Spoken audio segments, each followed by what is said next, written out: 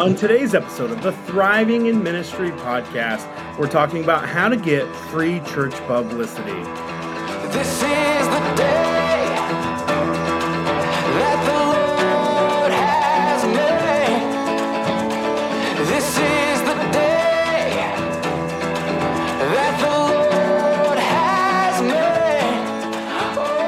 That was a little head fake. We are actually not talking about free church publicity today. The original title of this episode was Avoiding Scandals. We are going to have a frank conversation about what dishonors God and disqualifies people in ministry.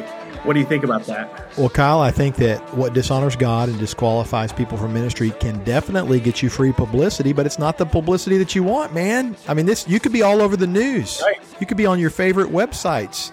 You know, you're just a decision away from being known, going viral. It could happen. Who would not want to be on the cover of New York Times, on 60 Minutes, some of these other things today? And so, hey, if you find yourself in a church scandal, you could be there where you get some free publicity. It probably just won't be for you or your church.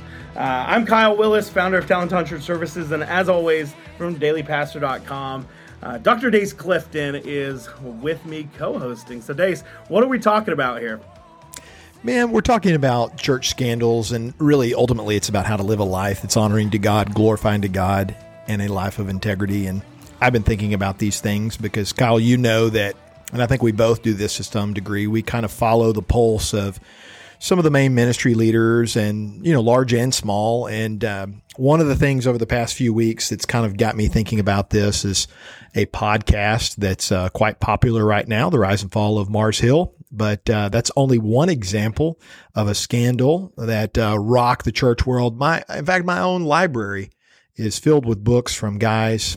It's not filled with books, but there's numerous people in my personal library where they once were serving in ministry and then a scandal eliminated them. And so we want to avoid that. Right. And there are some times where it's a moral failure. That can certainly be one. Sometimes it is a lack of maybe like internal controls.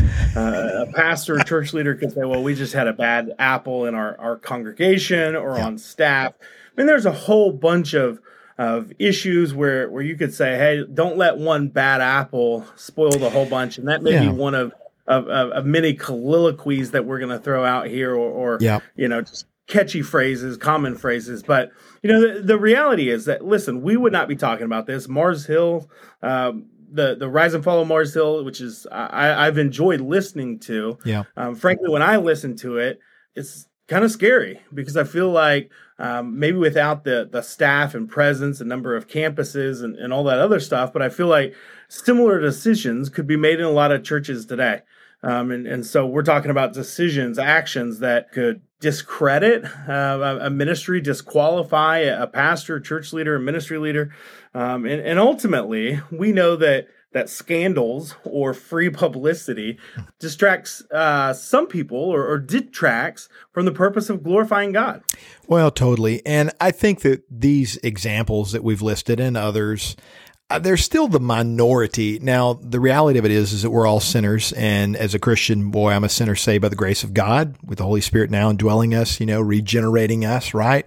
Which is an awesome thing. But yet we've still got our flesh. We've still got the world, the enemy that comes against us. And so we're capable of falling into error and falling into problems. And we don't want to do that, right? We want to live lives, just as you said, Kyle, for the glory of God and the betterment, the advancement of the kingdom.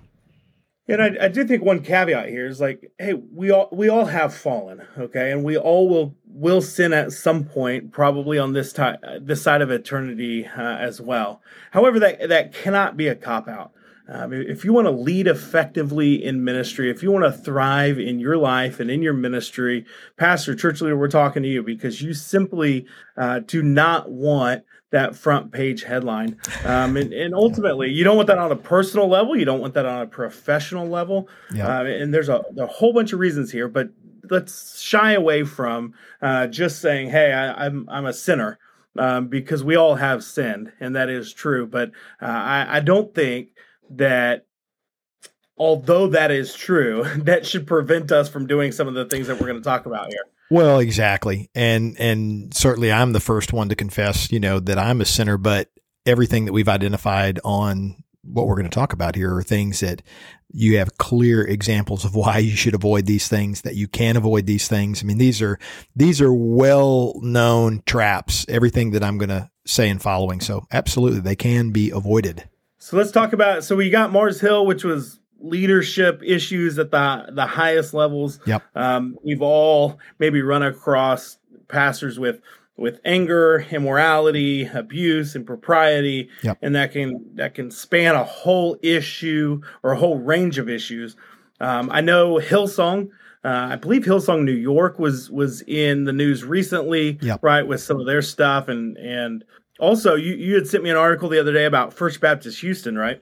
Yeah, that's an interesting situation and scenario, and this has been a little bit of time, but it's fairly recent. They had a former minister there who was accused of stealing $800,000 worth of funds. And this occurred over a period of, I think, 6 years. And it was discovered, and this person was criminally indicted. I don't even know what ended up being the result.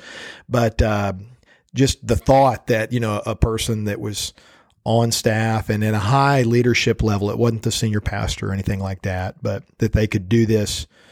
It raises a lot of questions. And I think about your business, Kyle, how, you work at Talenton Church Services in a lot of the business realm. And so, how could something like that happen, Kyle? Yeah, I mean, a whole host of issues, but usually it's a lack of oversight, right? Lack of internal controls. People feel good. They take their eye off the ball and they just say, hey, we got it. And I do think there's some benefit in not only what Talenton does. I mean, there's other church services provider that do accounting. And so I really believe that is the future. And so I would love to talk to anybody who's listening if you want to talk about it.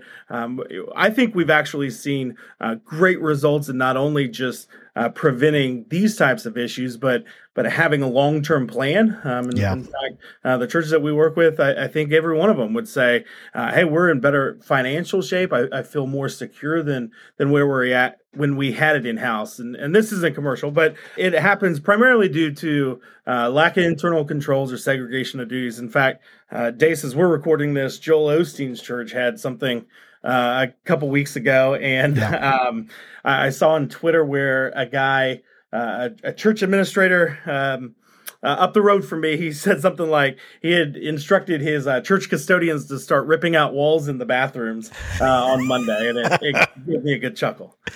Man, I'm wondering in our own church if we're going to start finding holes, in sheetrock. I hope not, but that's hopefully not. I mean, it is especially with that sum of money. I mean, there is a lack of something going on when multiple digits of money can go missing, and so anyway, to bring it back on what we're talking about with free publicity or really avoiding scandals, pastors and church leaders, hey, we're going to list out a few things, and I think they're all probably pretty important. These aren't ranked from 1 to 5 or 5 to 1, but they're all important. And I think as we look forward to the new year, that you're going to want to do each one of these, and one of them may speak more personally to you. And so we just want to call them out real quick. Dave, speaking of Twitter, number 1 was avoid what you would not want to explain. And I tried to get you to say, if you can't tweet it, don't do it. But number 1, avoid what you do not want to explain. Well, that's right. And I think most pastors would give this type of advice, and we have to ask ourselves the question of whether or not we are following it. And, the older I get, Kyle, the more I want to live a life of transparency in every aspect of my life. And I don't want to have to explain or justify something that it's just not clear to an objective person that it's right, that it's good, that it's glorifying to God. It's okay to have, for Christians, to sometimes have, minor disagreements on, the interpretation of certain things. There's some liberty, I think, there. But we're talking about the stuff that, once again, whether it's an impropriety with finances or, just making excuses for a pattern of behavior that is unhealthy, not to call Mars Hill out, but I think that's what that podcast articulated, Rise and Fall, a pattern of behavior that's unhealthy. And so, we want to avoid what we don't want to explain. Yeah, I think that's really critical, Dace, and maybe a different way to say this is even what you would not want to defend or explain in front of the whole church. So Yeah. if you're not willing to sit there and say, hey, this is what's going on, if there's something in your gut that says, hey, maybe this was a side deal with a special vendor, or I wasn't happy about what I said in a staff meeting, then I think if you want everybody to know about it, being above reproach, it's Yeah. probably best to stay away if you're not going to want to explain it to everyone.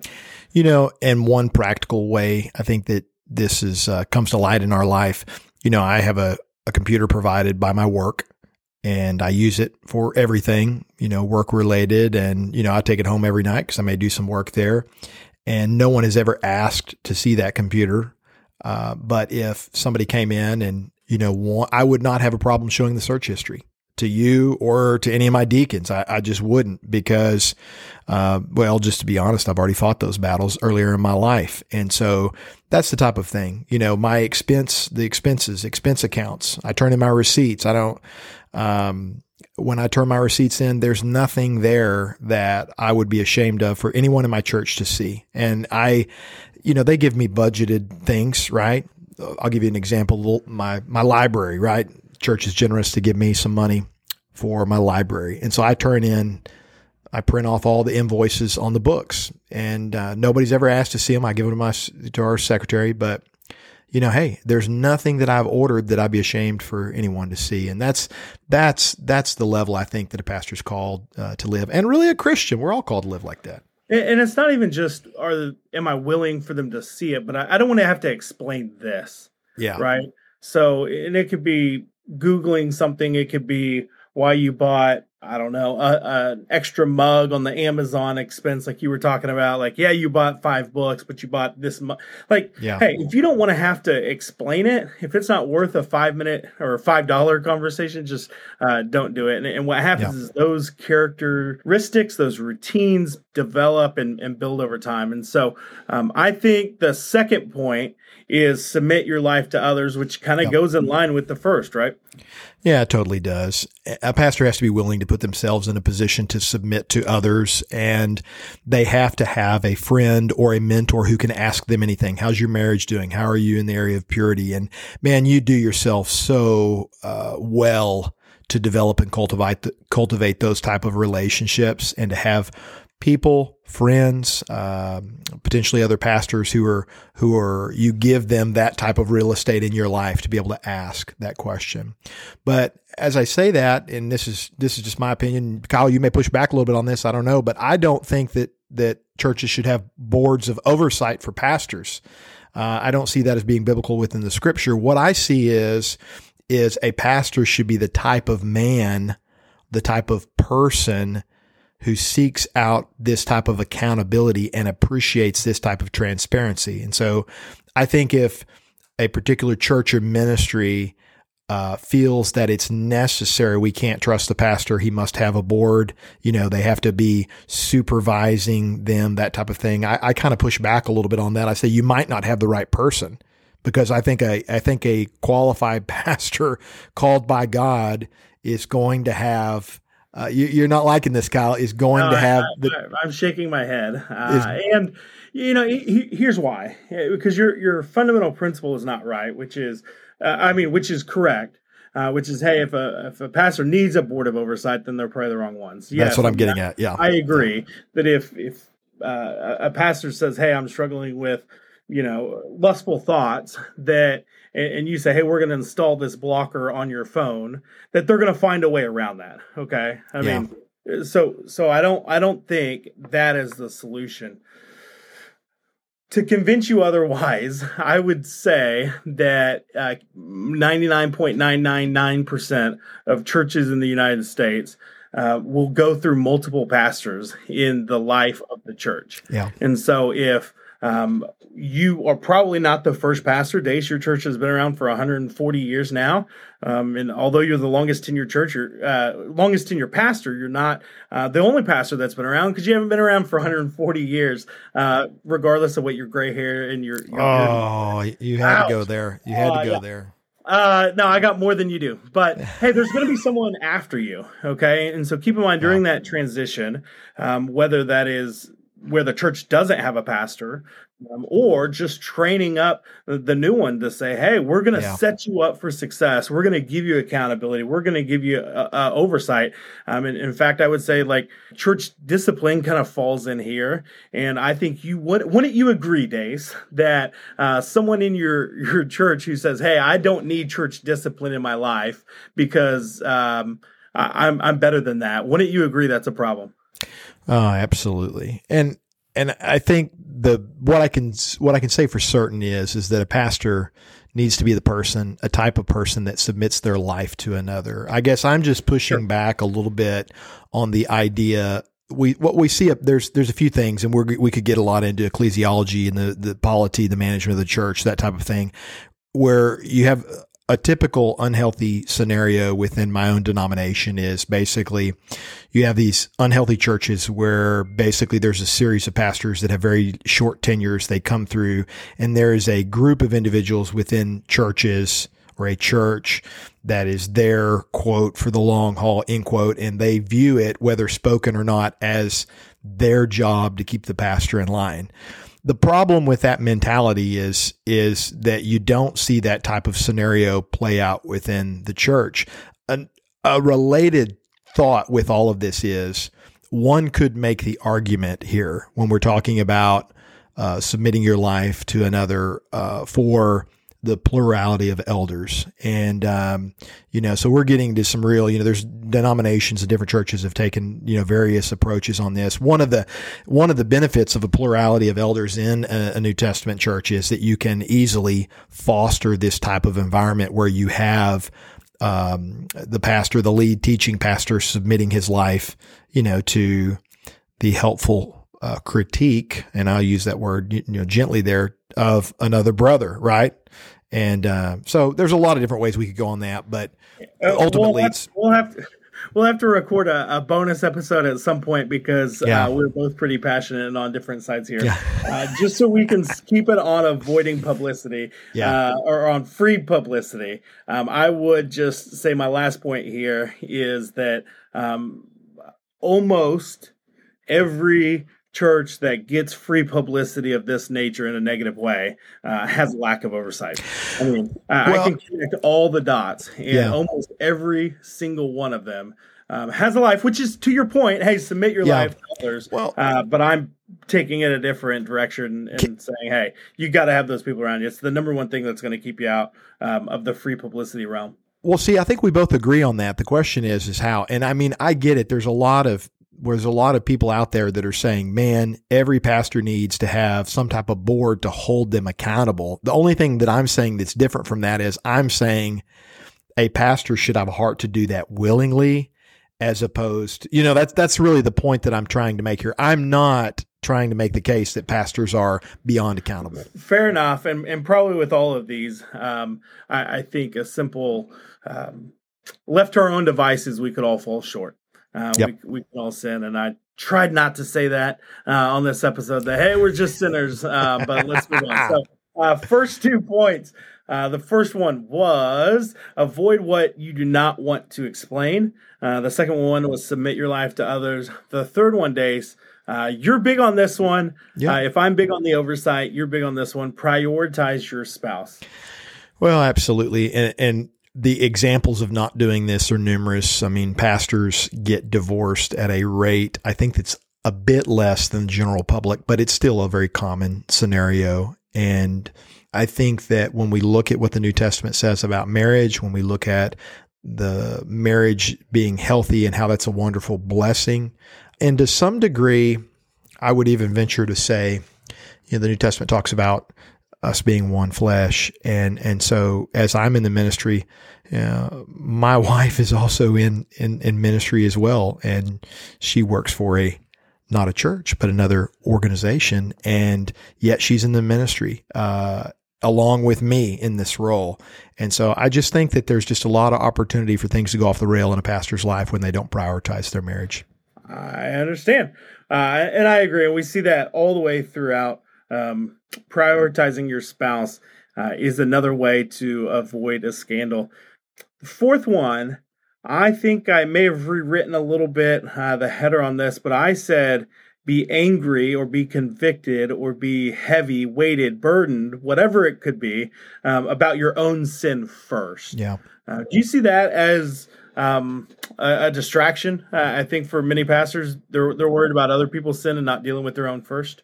I would agree with that statement. And I guess where I would also add to that is the fact that the most dangerous thing for me is my own sin, not somebody betraying me. It's dangerous. It's far more dangerous for me to be self-deceived.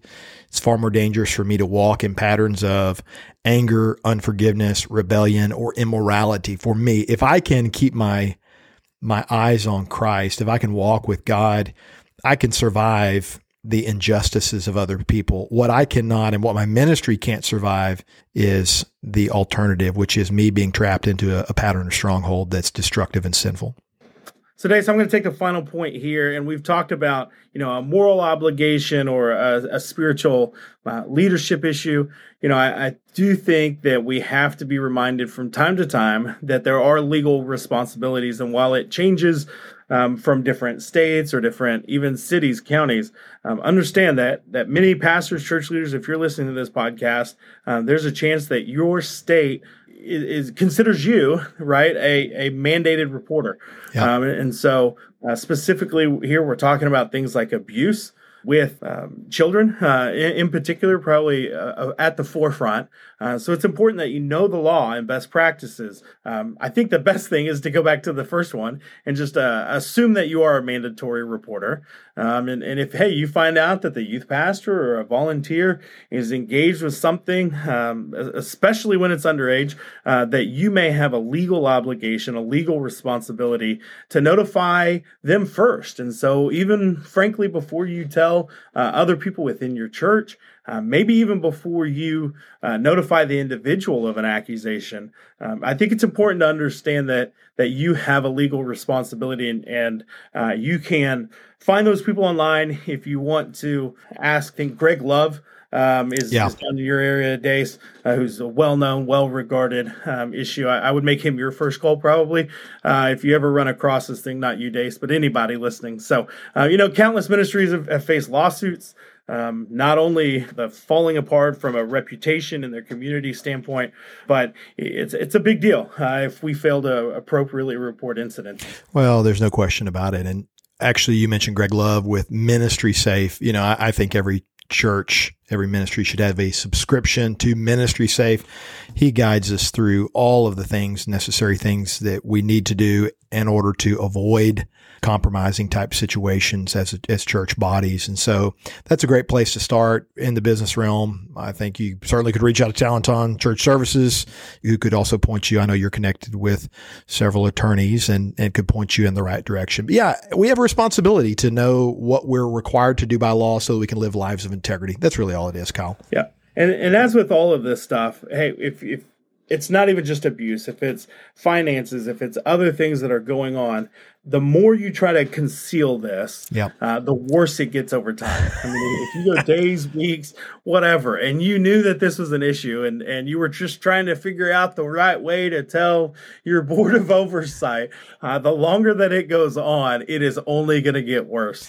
I might have lost a few $1,000s of church funds at WinStar. I went there for ministry, but I saw the blackjack table and, okay. No, you probably should cut that out. It's going to get worse with time, Days. Just avoid that blackjack table. No, in all seriousness, guys, hey, we want you to not get free publicity for a scandal. We want that for you personally. We want you to thrive. We want your ministry to thrive. And, King David, right, was a leader who needed to be reminded of the major mistakes, even though there was a significant cost, and ultimately he was still forgiven and restored by God. Although he had an affair, cover up, all that sort of stuff, right? There were lifelong consequences, but ultimately he received forgiveness and restoration. And so that's what we want you to know. Pastors, church leaders, if you're listening to this, we want you to be encouraged to thrive in ministry. Avoid the free publicity of this nature. Avoid the scandals.